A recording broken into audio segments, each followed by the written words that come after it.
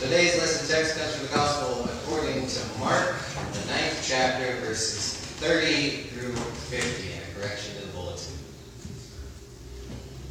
Now, we've been going through the Gospel of Mark line by line, and we are catching up to where I'm going to end it until we get to Easter.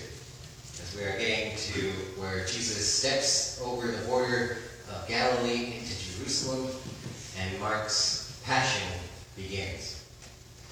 So, to catch everyone up, Mark has been showing that the disciples are very much at odds with Jesus on this whole cross business. Peter has said to Jesus, "You are the Messiah." And then Jesus said, "Yes, and the Messiah must be crucified." To which Peter said, "Lord, may it not be." And that's where you have the famous, "Get behind me, Satan." Then Jesus took them up on the mountain of Transfiguration. And we looked at Peter's reaction of building tabernacles. Well, Jesus is transfigured. That means the Savior's here. We're going to have a new tabernacle, a new Moses. Here comes the new great time. And then we looked at the casting out of the demon of the boy who was being thrown down and how the disciples couldn't do it. And they asked that question, "Lord, why couldn't we cast it out?" And it was a show of the difference in dynamics of the disciples who rested on the fact Jesus told them they could do exorcisms and thought that it rested in their power as persons, and the power of Jesus to actually cast out the demon through the self-giving of the cross. And today Mark's going to give us a block of teaching that is soaked through with that same contrast between the disciples and Jesus and this whole cross thing. So, hear the word of the Lord from Mark, the 9th chapter, verse 30. They went on from there and passed through Galilee. He did not want anyone to know it, for he was teaching his disciples, saying to them, "The Son of Man is to be betrayed into human hands, and they will kill him, and 3 days after being killed, he will rise up again." But the disciples did not understand what he was saying, and were afraid to ask him about it. Then they came to Capernaum. And when he was in the house, he asked them, "What were you arguing about on the way?" But the disciples were silent, for on the way they had argued with one another, who was the greatest. Jesus sat down, called the 12, and said to them, "Whoever wants to be first must be last of all and servant of all." Then he took a little child and put it among them. And taking it in his arms, he said to them, "Whoever welcomes one such child in my name welcomes me. And whoever welcomes me welcomes not me, but the one who sent me." John said to him, "Teacher, we saw someone casting out demons in your name, and we tried to stop it, because he was not following us." But Jesus said, "Do not stop him, for one who does a deed of power in my name will not be able soon afterward to speak evil of me. Whoever is not against us is for us. For truly I tell you, whoever gives you a cup of water to drink because you bear the name of Christ will by no means lose their reward. Now if any of you put a stumbling block before one of these little ones who believe in me, it would be better for you if a great millstone were hung around your neck and you were thrown into the sea. And if your hand causes you to stumble, cut it off. It's better for you to enter life maimed than to have 2 hands and go to hell. And if your foot causes you to stumble, cut it off. It's better for you to enter life lame than to have 2 feet and to be thrown into hell. And if your eye causes you to stumble, tear it out. It's better for you to enter the kingdom of God with 1 eye than to have 2 eyes and to be thrown into hell, where the worm never dies, the fire is never quenched. For everyone will be salted with fire. Salt is good, but if salt loses its saltiness, how can you season it? Have salt in yourselves and be at peace with one another. Let us pray. Dear Heavenly Father, I pray through the words of my mouth and the meditations of our hearts, we bring honor and glory to you. Amen. So we open up with verse 30, in which my work on the Greek translated a little different. Here in my version it has, they went on from there and passed through Galilee. He did not want anyone to know it. Mine was, don't tell anybody. And we've been looking at how Jesus uses silence differently in the book of Mark. This seems to be a completely different silence than we've had so far. The main point is they're passing through Galilee. Jesus in the Gospel of Mark from chapter 8 through 9 is slowly making a beeline down to Jerusalem. He's already preached through the whole area of Galilee, and Mark is giving us this sense that in verse 31, for he was teaching the disciples, is a creative translation that they're using here, but he's giving us the sense that Jesus is on the way to Galilee, he's talking to his disciples, and that's all he's got his mind on here. And so he gets to what's the core important thing, that the Son of Man has to be betrayed into human hands, they're going to kill him. 3 days after being killed, he'll rise again. Now, part of us may be thinking, that's pretty darn plain. Why then are the disciples unable to understand it in verse 32, where they did not understand what he was saying and were afraid to ask him? Well, people who spend way too much time on grammar, you know the kind of folks on the internet who get upset when you don't use an Oxford comma, right? Those folks have done a lot of digging into the Greek, and it turns out the Greek here is covering a Semitic expression that could be crucifixion or could be exaltation. Jesus is saying he's going to be risen up. That's a little ambiguous. Well, Jesus is going to go to Jerusalem, he's going to be risen up. Does that mean he's going to become the big boss? Or does that mean he's going to get crucified? And the disciples have been fighting with Jesus through multiple sermons here about whether the Messiah should even get crucified in the first place. So when they're not understanding and they're afraid to ask Jesus, they're kind of shutting themselves up and just hoping that, yeah, it's what we want. They don't ask Jesus for the clarification. They're pretty sure Jesus said he's going to be the risen up Messiah and everything's going to go the way we want. And if we ask Jesus about his plans, he's going to start changing them. Ooh, that's a sermon in and of itself. But we also see how this is infecting the disciples as they keep going. So it says they're going through Capernaum. That's getting further south in Jerusalem. They come to the house, and Jesus asks them, so what were you guys arguing about while I was teaching you? And they know better because in verse 34, they were silent. How many of us, if we had to go to those church meetings that I said not all of us love all the time, if we had Jesus pop up and say, so what are you arguing about? How many times have we been in a situation where we're not quite going to be the one to first volunteer what it was we were arguing about? Now, these guys are face to face with Christ, so they don't want to say it. But Mark gives the story away that they were arguing with one another who was the greatest. So Jesus has said he's been risen up, and Jesus has been in open conflict with the disciples and he's saying the Messiah must suffer. The cross is the way to save people. It's going to look bad, but it leads to the resurrection, but it's not the way the world thinks. And the disciples have just been insisting, no, the Messiah is going to come. He's going to kill all the Romans. He's going to be the really cool dude, and we're all going to get rich and live in a big giant mansion. Jesus is saying, no, give up the world. He tells the rich young ruler, give away your mansion. And the disciples are thinking to follow God. They're going to earn one. And it's just this conflict building here as they're heading towards Jerusalem. And now it's at the point where the disciples are arguing who's going to have the better car. Who's going to be the greatest in the kingdom of heaven? Is it the minister that has the Mercedes, or is it the minister that has the whatever? So Jesus, sensing this situation and knowing this conflict is there, calls the child over to him, and this is very different than what you find in the other Gospels. You normally hear the, let everyone come to me as a child. That's not the usage that Jesus is using here today to Gabriel. So Jesus sits them down, and unfortunately this is one time I think the gender inclusive of my version sometimes loses it. He says, whoever wants to be first must be last of all and servant of all. Then he took a boy and put it among them. And he said, whoever welcomes one such child in my name welcomes me, and whoever welcomes me, not me, but the one who sent me. Think of an errand boy.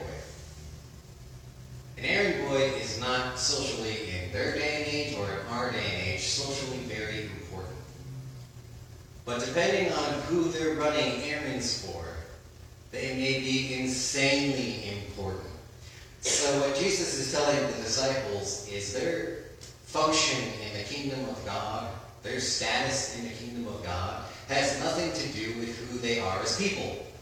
It has to do with who's the one who saved them. So Jesus is not here saying, well, yeah, come as a child, be open and innocent. Jesus is saying, if God gives his message to this boy, you better listen to it. Because it's in my name. It represents me. So the disciples then throw out a bit of a question, where John in 38 asks, Teacher, we saw someone casting out demons in your name. We tried to stop him because he was not following us. So the disciples, they kind of get it, and they ask, well, what about these people that are on the outside? Well, that kind of proves Jesus' point. Whoever this unnamed exorcist is, he sees Jesus' key mission plan. He sees that Jesus is in a fight with the demonic, and he's using it to deliver people. And it doesn't even matter that we don't have the exorcist name. It's that the exorcist has come in the name of Christ, and that's what is important. It's not that you're Peter, James, or John. It's not that you're Reverend Paul. It's not that you're going to Epic Community Church or Providence Baptist or any of the others. It's the name that rests upon you and sends you out into the world. And so Jesus is saying, don't be so concerned, little disciples, about whether they're one of the 12. About whether they're one of the people that I said specifically could cast out demons. You guys failed last time. Last week they couldn't do it. This unknown person is out there displaying more faith and doing more than they are. This is an interesting little show. And Jesus even cracks a joke, because if he's doing all that, he's not going to be able to talk bad about me later in verse 39. And again, he gives it to whoever gives you a drink because you bear the name of Christ will by no means lose their reward. So it's who sent you, it's not who sent. Now just for some fun stuff, this exorcist, we know, had to be practicing in faith because there's two little vignettes in the Gospel of Matthew where they try to cast out a demon in Jesus' name, and it really doesn't work, and they take the tar beat out of them. And the same thing happens in Acts 19. So Jesus is not saying that anyone that just smacks Jesus on the side of whatever vessel is somehow on his side, but someone who grasps it in faith. And then we get to the unpleasant part that I'm sure everyone was wiggling at a little bit, verse 42. If any of you put a stumbling block before one of these little ones who believe in me, it would be better for you if a great millstone were hung around your neck and you were thrown into the sea. That sounds pretty bad to us anyways, but in Jesus' day, the Romans had recently done that. Romans were notorious for coming up with creative ways to solve problems that normally were very unpleasant for whoever that problem happened to be. And Jesus is here saying that if it doesn't rest on the disciples and their importance, but it rests on him, that they are the messengers of him, and that's why they should be listened to. In the same way, not listening to his messengers or causing them to stumble and fall away from the faith is the same as a direct insult to God. We talk about effacing the image of God in man. Here, Christ is saying that those on the mission of Christ, if you cause them to stumble, it would be very terrible for you. And then Mark relates it to what seems to be a block of teaching about just the cost of discipleship. So in 43, we get into the demands.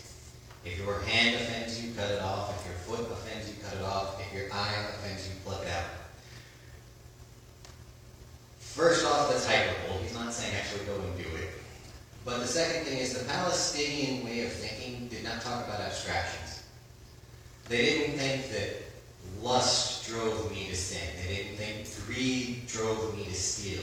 They talked about the human as an entire being, and by using what's called synodoche, where you use a part to represent a whole, they would talk about the hand offending. So the hand is the hand that's steals. They're not saying the hand made them do it.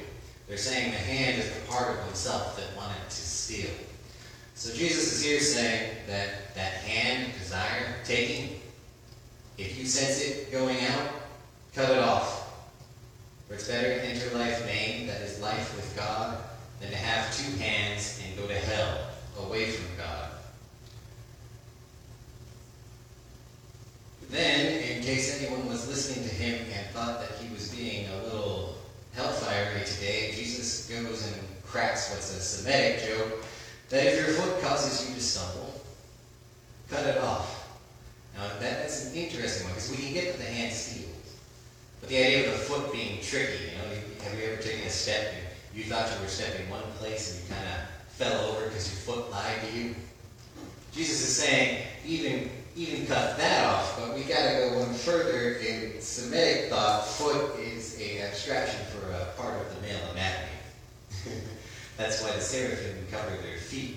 That's why in Middle Eastern cultures, showing the ankle is such an issue. So Jesus is here saying, well, if your hand has some lust, but you're tripping over other parts of yourself, you might want to cut that off too. That's pretty rough. Then he goes to the eye, which for the Greek was not a passive organ. We think of our eye as receiving light. We see all these scientific things about how light reflects and comes into our eye. For the ancient, the eye was something that reached out and searched. Your eye would kind of pore over the nooks and crannies, looking for things and bring it back to you. So Jesus is saying, even at the level of dreams, of searching, and desires, of going out and seeking, keep it focused on the kingdom. Because he sums it up in verse 49. Everyone will be salted with fire. Now, salt is a cultic image in Judaism. It's used to purify the sacrifices. And again, the whole argument Jesus is having with the disciples is they don't think disciples or Messiah should be sacrifices, and Jesus thinks, yes, they should, and even more on the behalf of others. And so to be a sacrifice for others, you must be salted. The refusal of that is then you are going to be salted in the other sense. So Jesus is here kind of saying the trial by fire is coming one way or the other. The judgment that rests on man that he's been preaching through all the Gospel of Mark, that the kingdom has come, believe and repent, is going to be poured out on everyone. And the question is going to be, will they live in the way that fills the hand, that lets the foot go where it wanders, that lets the eye hungrily search out whatever they want, and lead to being the fire of destruction of away from God? Or will they sacrifice those desires and those things to this messianic program to be? They're going to reach the same fire, but that fire will no longer be one of destruction, but of sanctification and sacrifice for the sake of others. We always tend to miss in Jesus, there's a little bit of the,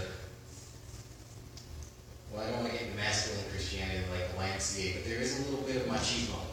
There's a little bit of, we who are about to die salute you in this. There was a reason Christians could stand in front of beasts and lions and everything else and not give. There was a sense, we're dead men walking anyways. How do we spend it? If we've got a limited number of days, what's the way we're going to do it? Are we going to just blow it on gambling, on drinking, on satisfying ourselves, or are we going to spend it on something that truly, really matters? And Jesus is here standing, looking towards Jerusalem, saying, we are called to something that matters, and it's going to cost us. So if your hand starts pulling you in these other directions, cut it off. And then Jesus just kind of points it out in verse 50. Salt is good, but if salt has lost its saltiness, how can you season it? So Dead Sea salt that they use in Israel is able to lose its taste. It becomes gross, mushy, and it's good for nothing, and you just want to toss it out. Jesus is saying that, I don't want to secularize it, but the life worth living has some flavor to it. If you find your discipleship and religion you believe in, and this Jesus and the gospel becoming something that's bland, that doesn't have these edges on it. That doesn't have you saying, yeah, I might actually have to, I like you righty and I like you lefty, but maybe we can't get along. If your religion loses that edge, it becomes bland. If we're no longer challenged by what we read in the Word, if we no longer find the messages of salvation through faith alone challenging to the fact that we always want to justify ourselves, if we don't see Jesus as the Messiah who has his back to the disciples, looking forward and saying, we're going this way, if we don't sense that there's a little bit of catching up to Christ, we lose the saltiness. And then Jesus says exactly how the disciples have lost it on this occasion. They were fighting over who was going to be the better disciple. So Jesus says, have salt in yourselves and be at peace with one another. That's a radical one. You would not believe it. I think it is fine to talk about the great and noble sacrifices and everything else. But the application on this one is easy. Try just living at peace with yourselves. At peace with those in your own household or those within your intimate circle of people who you've actually selected by your own volition to be friends. Think of the levels of conflict and difficulty that we inject into just those situations where we're among friends sitting at the Thanksgiving table, and how radical a change and how salty and Christ-following you would have to be to just end the conflict in that one little situation. And then Jesus is calling them, having figured that out, to apply it to a world